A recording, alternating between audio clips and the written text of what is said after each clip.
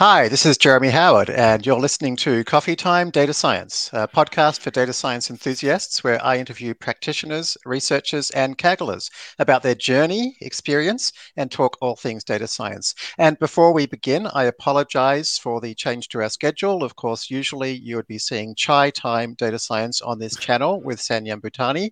Unfortunately, he's not available today. He had a prior appointment on another podcast and he was not able to join Chai Time Data Science. So we hope you enjoy this special episode of Coffee Time and Data Science. And without further ado, I would like to invite our very special VIP guest, newly anointed Kaggle Grandmaster Sanyam Bhutani. Sanyam, welcome to Coffee Time Data Science. Thank you, Jeremy. Usually I'm very anti-coffee, but I'll have to allow that. I still can't believe you weren't kidding. And I mentioned in our message also, like, I think I don't deserve this, but thank you. Thank you for doing this. Of course, I couldn't say no. Oh, it's my great pleasure. Thank you for agreeing to be, the inaugural guest on our show. And I'm apologies for the inappropriate choice of beverage, but This is in also the one. Australia, coffee is kind of our national drink. So, Actually, at work, we were having this funny thread where people were pulling my leg when you shared the espresso tweet, and everyone was like, "Hey, see, Jeremy's drinking coffee. You should switch over now." I will say though, I just purchased three different styles of oolong tea from China. So I also like my coffee. It's very hard to find good tea here, though, honestly. So I actually had to get it all specially imported. So Do, I would certainly love to hear about your tips on Indian tea because I'm much more familiar with the Chinese variety. My mom makes it for me. So every time I have a podcast, she makes it for me. Even today, she woke up before me. She made two chais, one for prep, one for now. So Ah, great. So I that's a great have to tip ask for our her. listeners. If you want a nice cup of chai, head over to Sanyam Bhutani's mum's house and grab yourself a nice cup of tea there. Terrific. Well, let's talk about uh, data science. And as we said, I guess the stimulus for doing this interview is your recent Kaggle Grandmaster anointment. So why don't we start there? What are you a Grandmaster of, and how did you achieve that lofty status? So as you can see, I am talking a lot, and I've become a grandmaster in the discussions tier. So I'm only right now good at talking. Kaglias believe from left to right is the hardest to easiest category. Jeremy was the first, I think, Kaggle grandmaster or the first ranked in competition. So I'm trying to move towards the left end slowly and slowly. I would say datasets contributor, maybe not so hard. Like there are probably ways you could game that, I reckon. For example, I bet if I put all the datasets from the course on Kaggle, I would become a datasets grandmaster. Uh, I'm one gold away from being a kernels grandmaster, which I should definitely get back to doing kernels because they're so fun. Like so when I ran the master's machine learning course at USF, I actually the marking for the course was based on how many points you got on Kaggle competitions, Kaggle discussions, and Kaggle kernels. And I always kind of said to That's them, awesome.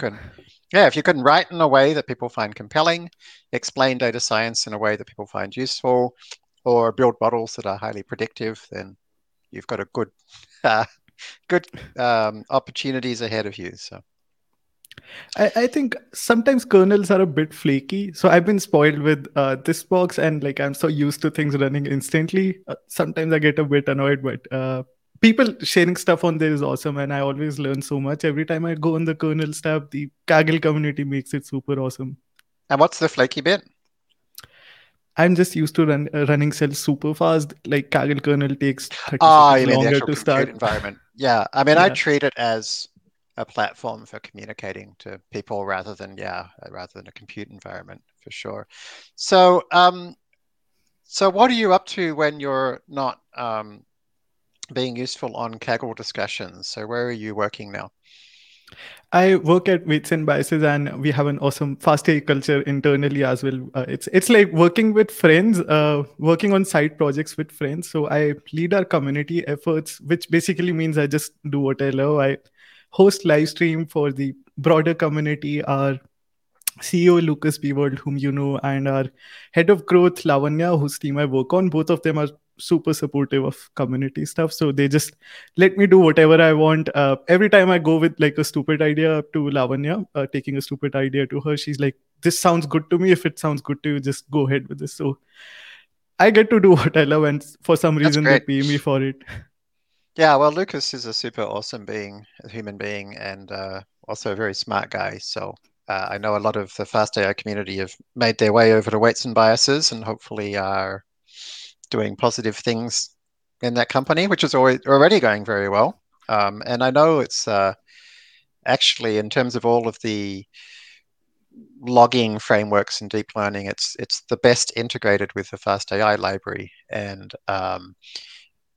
the most loved by some degree, which I guess is why it's the best integrated. So actually genuinely a good product. Um, Now, I first came across you when I think when you posted a message in the Fast AI forums a few years ago, introducing yourself and saying you were interested in learning about deep learning. Now, remind me when would that have been? What year? I'm so sorry. Just to add one small point to your previous Please. question. When I was interviewing for Weights and Biases, I showed this to Lucas and I was going ahead and explaining why I spent so much time on our forums. And he stopped me there. He was like super appreciative of this. So he instantly recognized that I'm from Fast AI. And uh, Great. now I get to work on the best experiment tracking tools team. But sorry, to answer your question, I got the opportunity to join the international fellowship in 2017. I was really struggling with university. I mean, I was doing okay with my grades, So but what were you studying at university? I this is one of my like most controversial messages I put out. I was studying computer science, but I wasn't becoming a better programmer, which is how I Right. envisioned it to be. And what university was that? That was SRM University, so it's one of the good known universities in India. Hmm.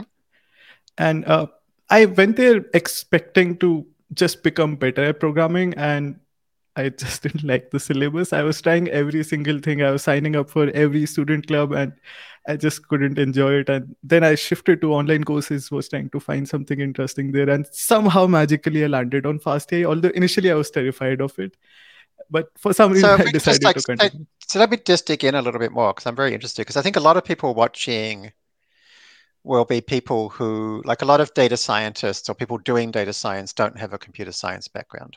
And I think a lot of them, I certainly used to be like this, looks over at the computer science world and thinks like, oh, I probably should have done a computer science degree. Maybe I should go back to university. I'm never going to understand anything. I'm not a real computer scientist.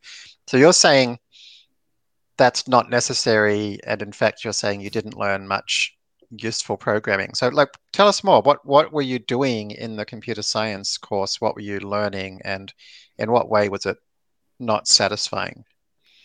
One of the things I learned afterwards was it's any computer science degree is more of double ECS, so electrical engineering and computer science. So half of it is just learning about diodes, stuff like that. And that was absolutely terrifying to me. I had no interest in it at all. I just like barely passed in that subject. I remember going to the professor and just like asking them, hey, please don't fail me in this. I don't want to take this class again. Does that work? Is he like, okay, I'll pass you? Worked for a few subjects for me. Good on you.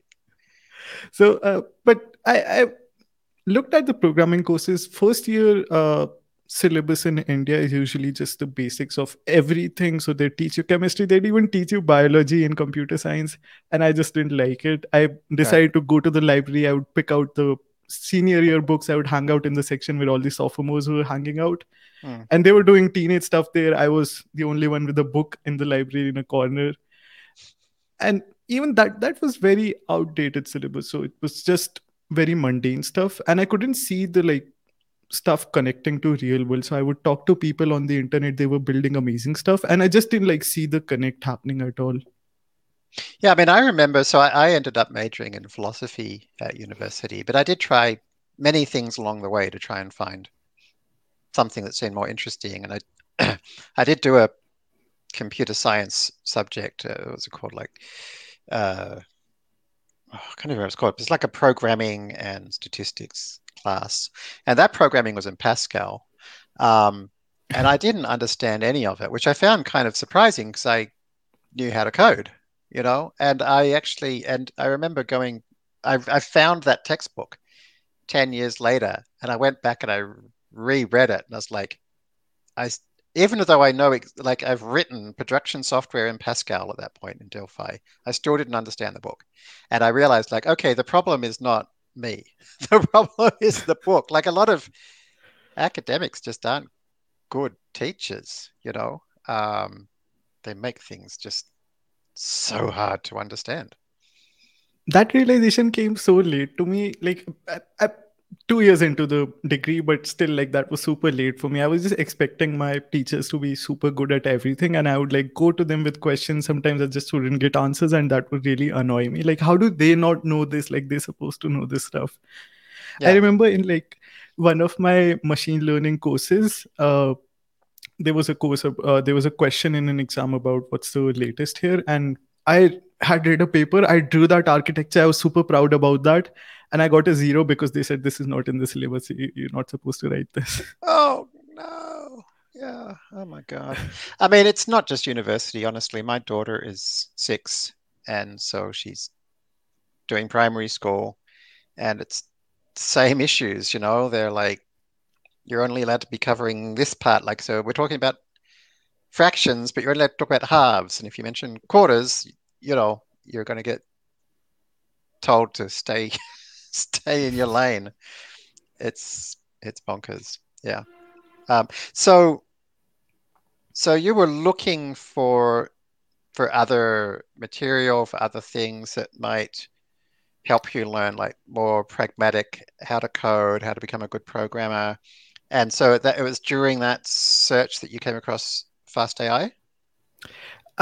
First found machine learning, and then I tried, like, I used to proudly say to my peers, because it was like a status symbol to me, just the Dunning-Kruger effect, right? I was like at the initial bit, and I would just tell them proudly, hey, I did like 40 online courses, and then I would go ahead and sign for 5 more. So this And is like like Coursera or Udemy or stuff like that. every single thing, you name it, I probably would have like at least watched 5 minutes of it and then like Mm, did nothing. mm, And I wrote an article, how not to do fast AI, where I would say I would discover something, find a course, study the course, and not be able to build something. And during the search, somewhere in between, I found fast AI and I signed up for fast AI, luckily. mm. So yeah, so what was that experience like? Was that different to other courses you've taken? I could feel like this was the first time I felt that I could build stuff that like actually works. So it's not Fascinating. just like those 3 layered neural networks. I'm like, and I remember in the first 2 lectures, you showed us how to get started on a Kaggle competition. You Right. put out a simple baseline and we were beating you. So I remember like me and my roommate were taking the course together and we both were jumping for like 10 minutes. Hey, we're ahead of Jeremy. Like, how is this happening on the leaderboard? So here is the aforementioned how not to do fast.ai, which I do remember. It's very, very helpful, and I've shared this with other people. And I think Radek has also shared some of these ideas. Um, it's interesting to me. Yeah, it's interesting, like how few even machine learning courses are top down. So, I always feel like if you're not creating useful models reasonably quickly, then that's pretty discouraging. And also, like, how are you going to know what's the point of the stuff you're learning about if you're not actually training useful models? It seems like it's pretty hard to integrate the knowledge that you're being taught. Um, All of the yeah, courses would, sorry. go on. All of the courses would like, most of them are better, but at that time they would start with showing this super cool style transfer example, and then they would like go back to just teaching the mundane stuff.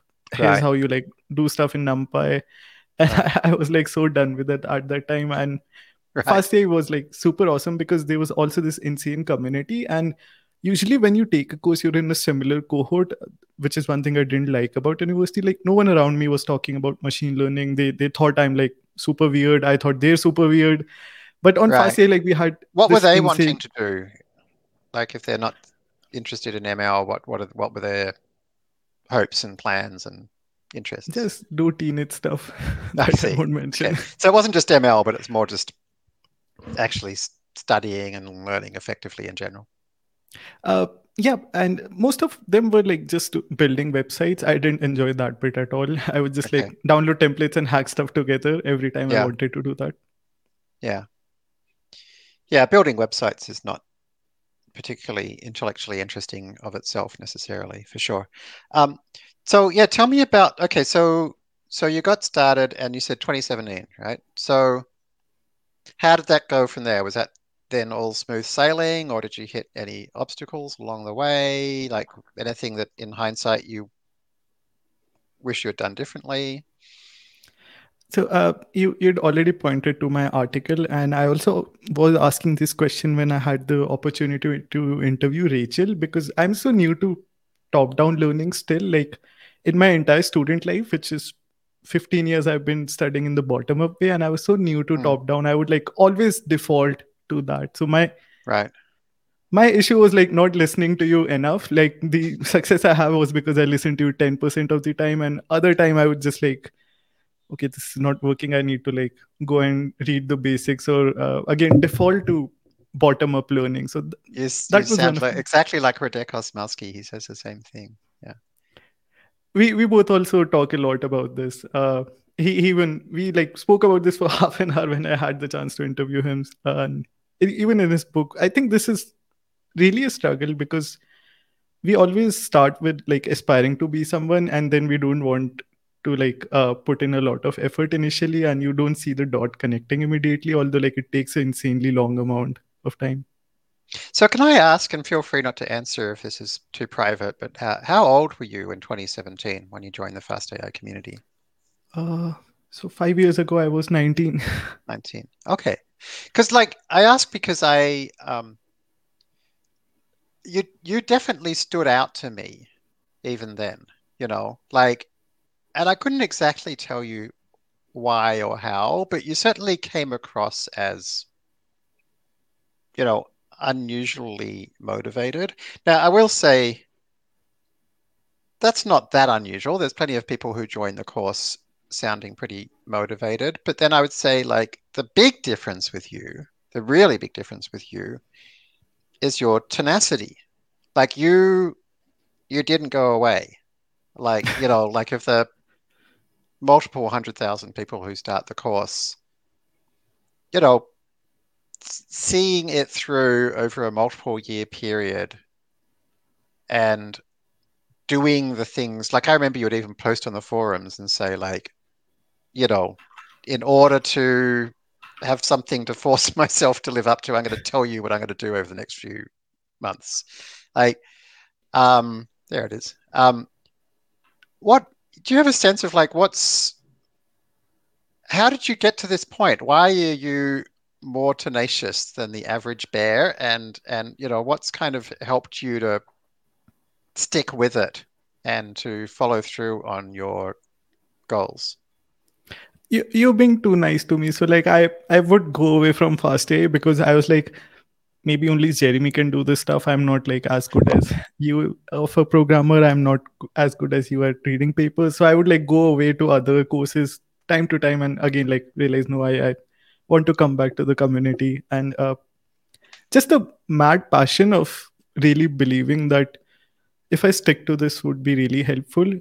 One thing I've learned is like we always start aspiring to be some person, as I was saying, and we're like always looking at that end goal. But instead, I've over time learned to really enjoy the process more. So like when I was trying to lose weight, I was like, that was my fifth attempt at losing Mm, weight.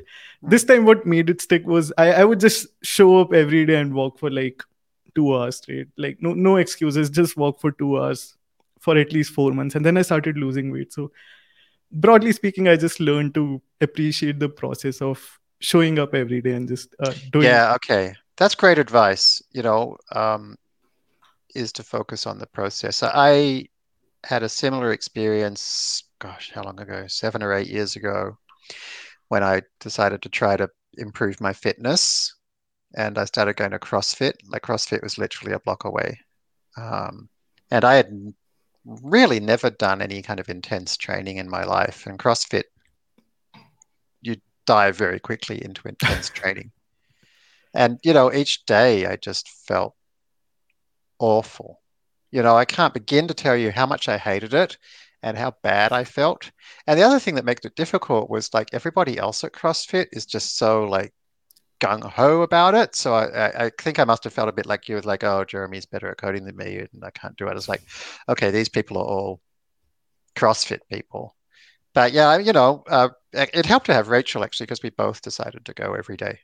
So we're like, okay, we're going to go every day. I think it was like 5:30 a.m. Turn up, hate it, go home, turn up, hate it, go home. And after about similar time, I reckon, about 3 months, I was like, I still hated it, but I didn't feel horribly sick every time. I was just like uncomfortable and a little painful. Yeah, it's hard, isn't it? Because like to get stuff out of any of these things, you have to turn up to the process for months, and those months are often not much fun. CrossFit is also super hard. You like in one day you get super exhausted, and next day you have to show up again half exhausted. You're like thinking results aren't coming in. What do I do? Yeah, and I mean, so like when we're learning stuff, I think in university, it often seems to be the professors are proud of this, like weed out classes. They're like, oh, 80% of my class flunked out. It's like, well, you're a shit teacher, aren't you? Like you want to be giving people positive, real positive feedback all the time of like, oh, wow, you just trained a model. Oh, wow, you just fine-tuned a model. Oh, wow, you just created a web application. Like it's that's how computer games work. With computer games, you don't like start up Gran Turismo 7 and it's like dumps you straight into an F1 car on Nürburgring and asks you to, qualify for, F1. It's like, okay, we'll start with license test. I don't know, like a Ford Focus. Can you drive in a straight line for 50 yards or something? And at the end, it's like, congratulations, gold medal. You've done it. Okay, now we're gonna like show you how to do it, and you have to press the brake pedal yourself. It's like, congratulations, you did it. I think So yeah, one of the things I learned through gaming. I used to game a lot. I would like sit down and game straight for 16 hours. My parents weren't happy about it, but like I would just 60. fight and Whoa. Okay. I would fight and make that happen. In games, we call it grinding, where you like have to do this so stupid stuff over and over again that just Right. doesn't make sense. But you enjoy Right. it so much, and like just I think many Kagglers see this that like bringing that over to Kaggle, because initially you just suck on the leaderboard. I still suck on the leaderboard. I'm a like bad competitor, but you enjoy the process so much because it's the grind that you start enjoying towards the Now you later say stuff. that, but I don't think that's true because you've had some very good results in competitions, haven't you? I had the chance to team up with awesome people, so Okay. I was Well, learning from them and all their fault. contributing ideas. Go on. Now, the other thing I noticed with you is in terms of follow through is, we often encourage people to kind of put themselves out there, build their personal portfolio, blog, whatever. Um, Everybody says they're going to. Not many people do. And it's hard. I know, like you've talked about how, for example, this podcast, when you started, no one's listening. You know, it's just you talking out to the empty internet. Like, give me a sense of like, what did that feel like to like, write blog posts when you didn't have a readership, create podcasts when you didn't have listeners? Like, what did that feel like? And how did you push through? And then how did you get people to start noticing you? I'll start with the tangent. I think great people improve and like they reach heights. Greater people keep they uplift others, and greatest people keep uh, reaching higher heights in life and keep uplifting others. So people like you and the Kaggle community and Fast AI community are the greatest because you keep uplifting others. Also, my blog got a lot of traction and the podcast because you and the community was sharing it so much. But it was like super bad for me. As as you might know, I'm like extremely sincere towards anything I try, and like I give it my best. Otherwise I like just wouldn't sign up for anything. That's how it is now. Initially it wasn't the case. I And see. Well, to hang on. me Tell it us felt more about that. Tell us more about that. What do you mean? So I mean, that's just such an interesting point. So you're saying nowadays, when you try, you really try, but that wasn't always the case. Tell me no. more. I would just like bail halfway through, like 3 days into it, 1 month into anything I would just bail. When I was trying to lose weight in university, I would like work out. I worked out for 1 month super intensely, so I decided I would climb. We had super tall buildings, so like 15, 16 floors, and I used to live on the ninth floor of the hostel. Out of this like nowhere, I decided I'll climb 60 floors every day, at least 50 to 60 floors. I did that for 1 month, damaged my knees a bit, and then I just like gave up. I didn't like start slow and build up. Right. So i've So what i've happened? You just like you became more mature, or was there some kind of like conscious decision, or I think maturity, yes. I'm still uh, not very mature, but now now I like start slowly and like remain at anything I do. okay. So sorry. So go on. So you're so at the point you started the podcast, you were sincere about putting your effort in, and yeah, go on. Yeah. So when like I got to interview you or other Kaggle grandmasters, to me it felt like I'm being insultive towards people like you because it's not getting to a large enough audience, and I felt like that's my job to like, if I'm asking for someone's time, I need to like put it out there, and that part Interesting. was super annoying to me. Like, how can I? This is something I'm putting out to the best of my ability, and how can I like not get it to the audience that I think it deserves? Right. So how did you? And yeah, I mean, like even just to put out that next podcast or that next blog post, yeah, how did you convince yourself to kind of do it anyway? And then did that audience like just gradually trickle in more and more, or was there something that was like suddenly you got noticed, or but yeah, what happened? I learned this from Radek Osmalski. He would post his goals, and that's what I started copying. So from him, I started, as you mentioned, now post my goals every single year. Also, I just now I also make a video about it so that like everyone.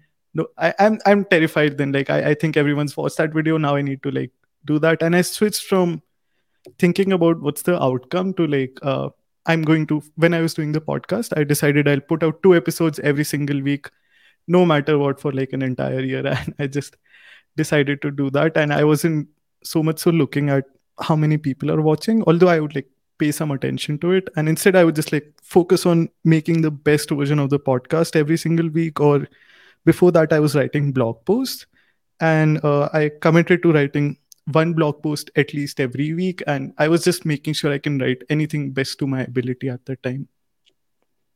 So here is Radek's book, where yeah, uh, highly recommended for he's had a lot of success and has a lot of great tips. So I thought I'd better just share that since we've both been talking about Radek a little. Um, yeah, it's what you describe, which is like just trying to do a better job, to get there. It requires a certain amount of kind of like trust in the system that there is some reasonable relationship between working hard and getting good results, you know, um, which I think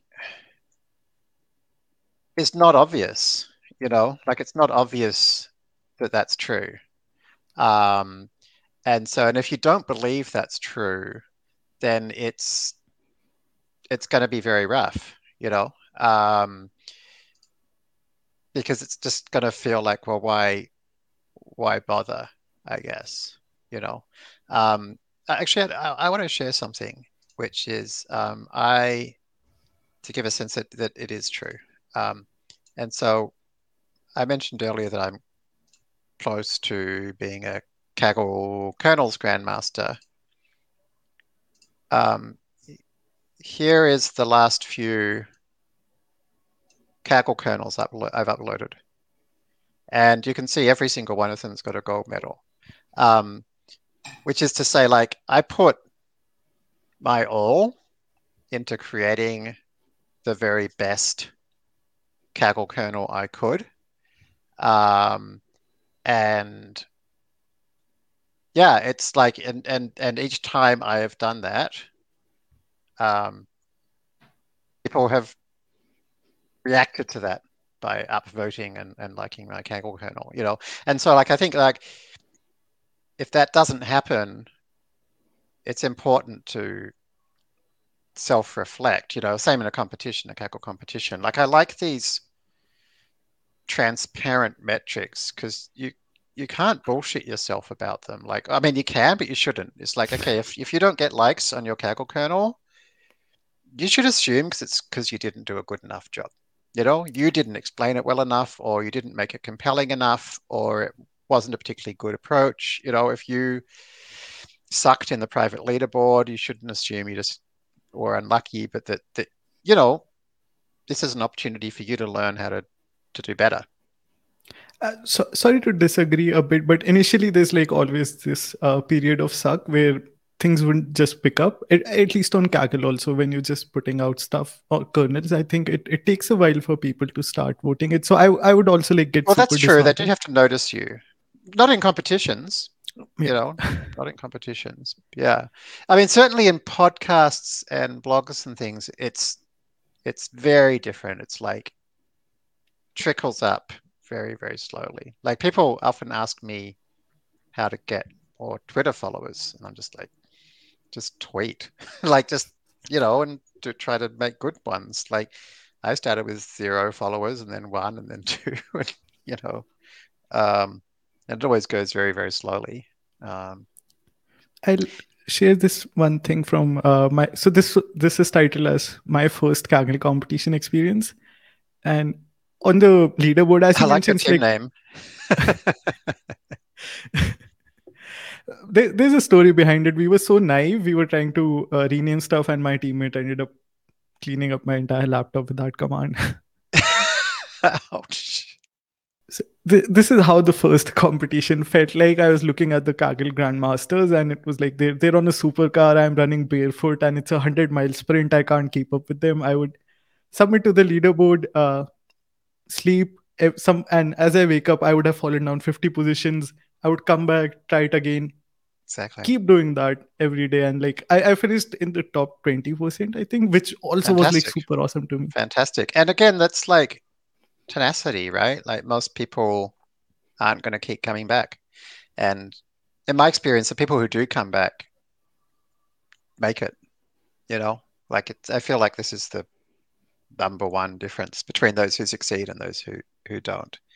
Um, but yeah, coming back to your point about, like, for example, getting people to upvote your kernels, or to watch your podcasts, I guess what we're saying is having extremely good content is a necessary but not sufficient condition for success. So you do need to make sure that you're telling people about your Kaggle kernels or about your blog posts or about your podcast episodes. But if you get people to look and they're not extremely good, they're not going to come back and look again. One thing I and to credit, the blog started through Rachel's advice. I would just read it every week at least once, and I would sincerely follow her advice on how to get started on blogging. It's an amazing blog post that she's written. That's how I got started there, and I would just transfer my learnings to the podcast also. The podcast was like super bad in quality during the initial weeks, but at the time that was the best I could do. And one thing I've learned is I try not to spam too much with like sharing it over and over again. So every time I've done a podcast, I've only shared it once with the world, and I if I reshare it, it's because it's so relevant. I say, hey, please listen to this. This is where I discuss this. But I'm also like extremely sincere about not spamming the community. Although like I do spam with my tea puns and tea jokes just for the sake of branding. But I try not to spam too much with like any stuff I'm building. So this is Rachel's blog post, which I've heard what you just said. I've heard it from so many people that this is what got them blogging. And you know what? A lot of folks might not realize is Rachel. You know, she's a math PhD. She's an academic. It, the idea of putting yourself out there like that is an absolute anathema to her academic training, you know, and you know, in the academic community, which I'm also in nowadays, yeah, it's almost it's looked down upon, you know, of like communicating in a clear way that the rest of the world can understand, which is it's such a shame, you know.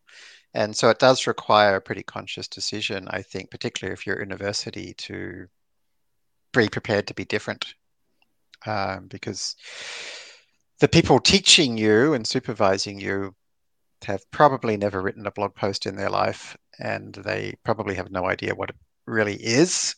And they're trying to get you to write the most obtuse academic, jargony prose in extremely exclusive PDF only academic papers. You know? So, so tell me more about like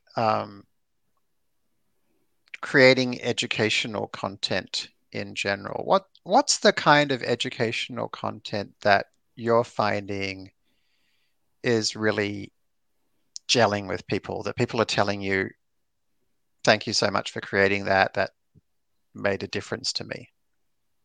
I'm still surprised when people say that to me. I'm like, I'm just creating this for my own self. I just follow Rachel's advice, which is to create something that I wish was there. And that's how I started the podcast. Also, I was talking to so many incredible people on Fast AI. Tuatini, who used to take the course, he taught me how to get started in freelancing. And I would always shamelessly ask question. I would always start with an apology. Hey, sorry, this is going to be a super stupid question, but I want to ask this to you. that's and I would like just shamelessly approach people, ask these questions. That's how the podcast also got started. So I'm just trying to fill the gaps that I think exist. We have I all mean, of this amazing. something I learned in my 20s is, yeah, that which you've obviously already discovered, is that those embarrassingly stupid questions are the questions that lots and lots of people want to ask, but they assume everybody already knows, and so they end up never getting asked, and everybody's like, we really don't know. So, you know, speaking personally, when somebody asks me those questions, I'm always very grateful because I'm always like, that's a good point. I had, you know, like particularly if you're an expert on something, you don't really think to mention it until somebody asks you the question. Yeah, I've been super blessed that people have been so nice and they always share their knowledge. Like they've shared it privately with me, and also like now on the podcast they've been sharing it. So I'm super lucky in that way. Have there been things that have surprised you, either that have been very popular that you didn't expect, or some things that you thought like, oh, this is going to be big, and they didn't really go anywhere? Uh, Honestly, I started with the arrogance of like a 20-year-old. Hey, people will listen to this. I know this is awesome. Everyone should listen to this. This will be the number one data science podcast in next year.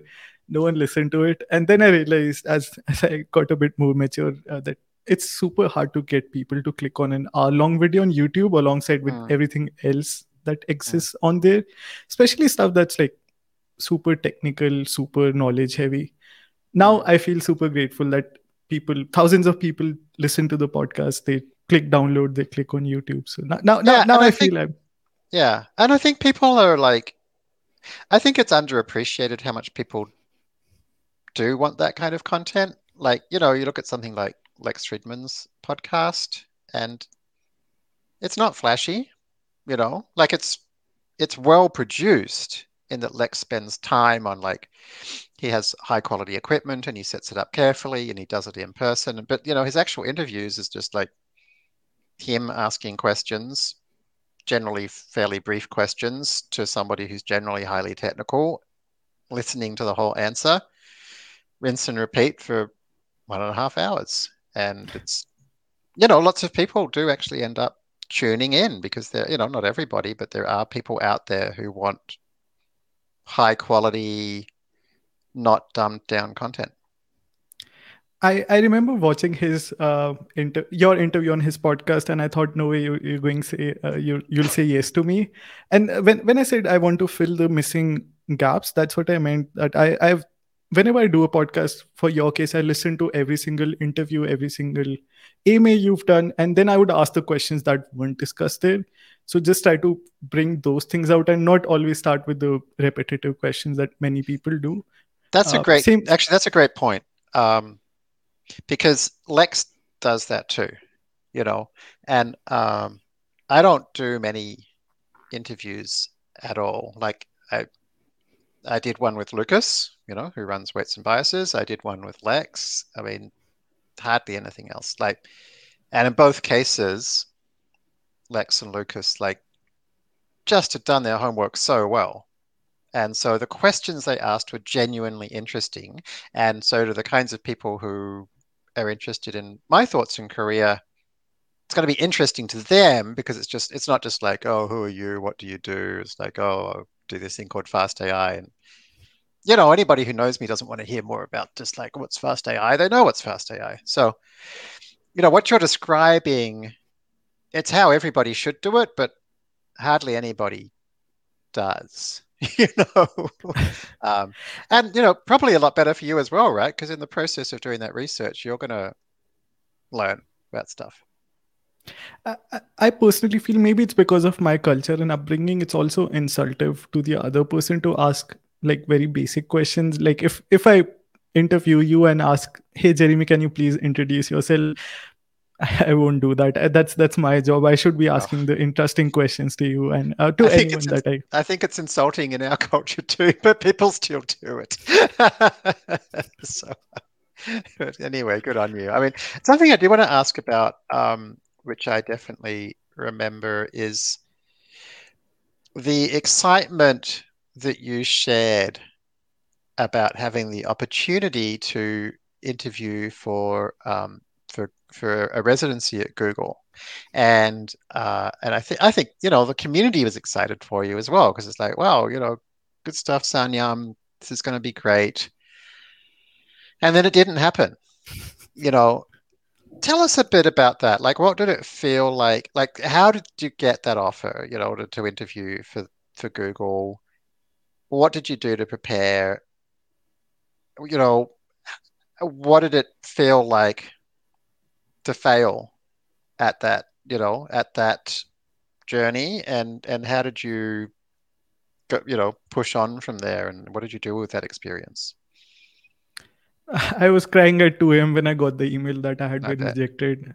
Yeah. So, and my And I I was used the word fail very intentionally, right? Because that's what it is, and that's what it feels like. And it's like, okay, I've worked this, I failed, you know, and that's like, you know, it's let's not use bullshit words about yeah. whatever. It's like when we fail, how does it feel? How do you get up? So I bet you were crying middle of the night, probably felt like that's it, right? You tried so hard to get here, it didn't work, you're not good enough. Is that kind of the feeling you're having in your head?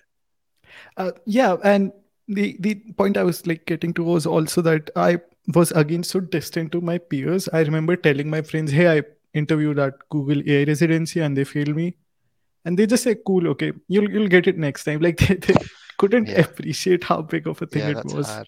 Yeah, and that's why I'm really grateful to FastAI community when I shared that, hey, I'd failed and I've done bad for the community because I couldn't get through. Everyone was like super supportive. mm, That instantly got me to getting back, and in fact that's how I started the podcast. I decided, okay, now I'm going to help the community to at least get to the point of interviewing, and hopefully someone fantastic. gets through.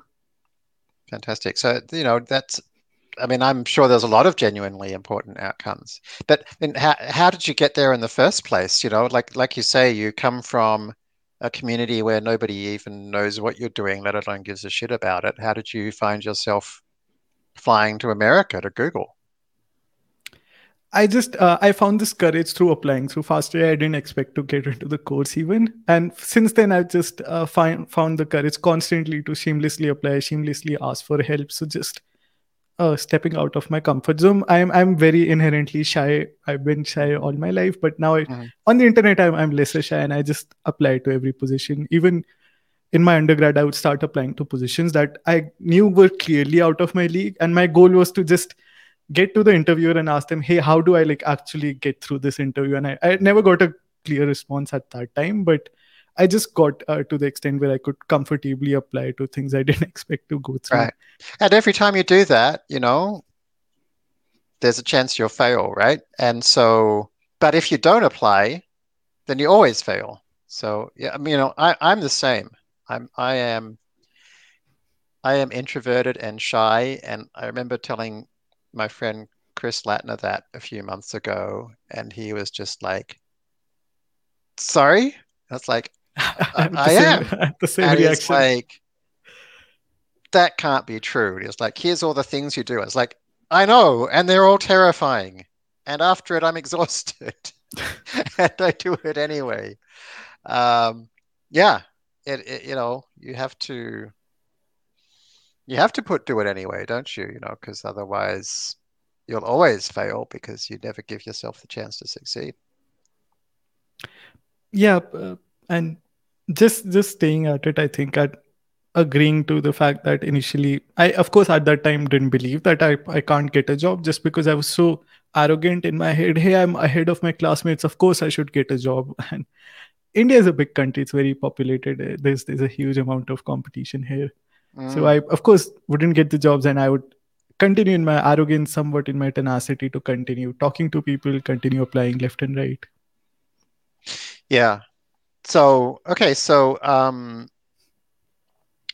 you started the podcast, and um, what happened? What was the next commercial opportunity you got, and how did you make that happen? I started it inspired by you, where I decided not to monetize it, which wasn't the best decision because I was investing my money and not getting any returns. My parents were Mm. definitely upset. Um, Sorry. no, but I didn't mean it in that way. So I initially, know.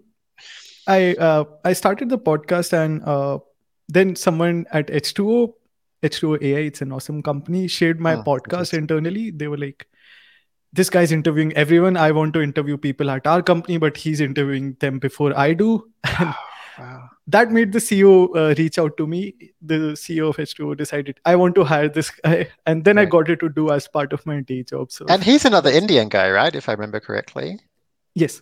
Yeah.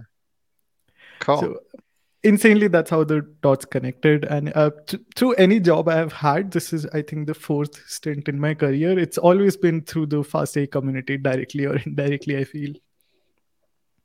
Um, yeah, no, I mean that's actually amazingly kind of direct. It's like your personal branding. I mean, not that unusual though. Your personal branding efforts was the thing that made people not only know who you are, but that you're doing something that's so good, like that's literally what they were wanting to do themselves. Um, that's amazing. Okay, I have reached the end of my questions. Did you have anything either that we haven't covered you'd like to cover, or is there anything that you would like to ask me before we wrap up the inaugural Coffee Time Data Science episode? I would ask you for advice. What do you, as my guru and my teacher, what do you expect me to do next? What do you want me to do next? That'll make you happy for me Oh as your no, student. I never have opinions. I try to kind of say like, here's how you can move in a direction that you want to head.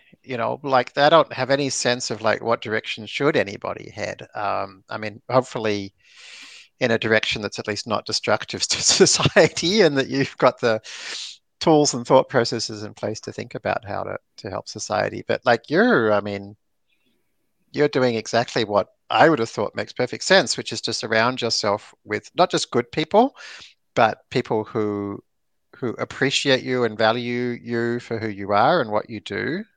Um, and particularly, in a geography where that isn't going to happen just by virtue of the people who happen to live down the street, you know. Um, the only thing I kind of tell people of around your age is you could consider changing your geography at least for a year or two. Like for me personally, um, one of the few regrets I have in my life is that I didn't do that.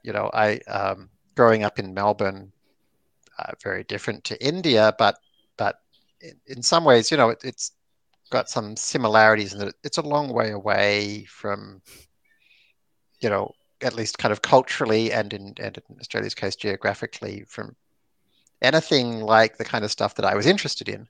And nobody in my life cared about anything that I was interested in. And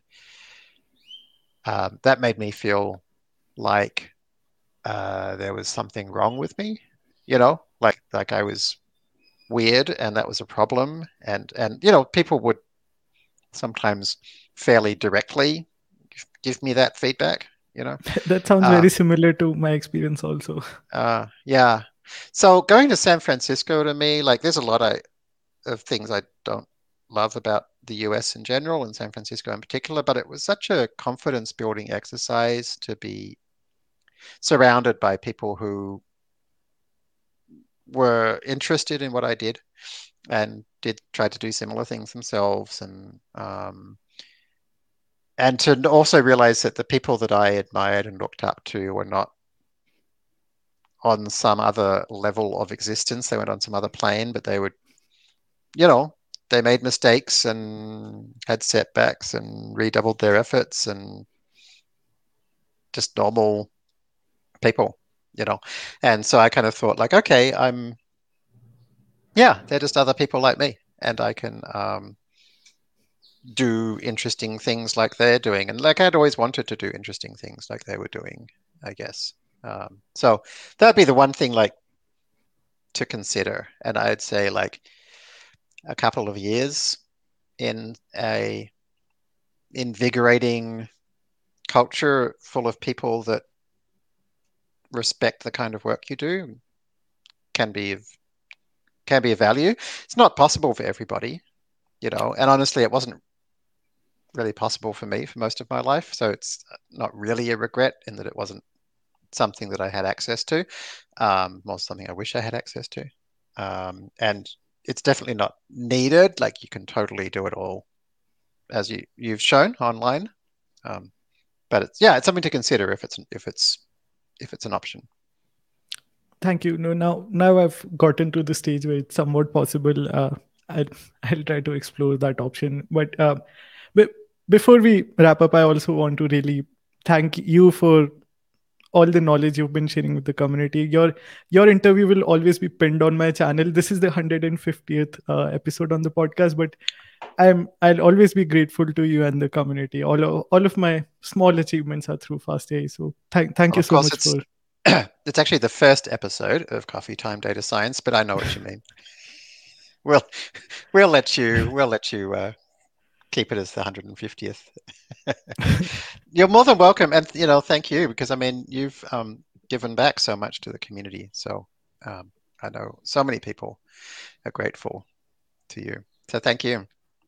They've been too kind. Just to add one more thing, I know I have a lot to learn still. I've gone off on this tangent of creating content, and I feel like an imposter that is only a discussions grandmaster, is only a competition expert, and that knowledge needs to transfer somehow. So I know I have a lot to learn still, and the imposter syndrome is taking over, but I'll Well, you're still slowly. young. You'll get there. Thank you, mate. Have a great day. Thank you so much, Jeremy. Bye.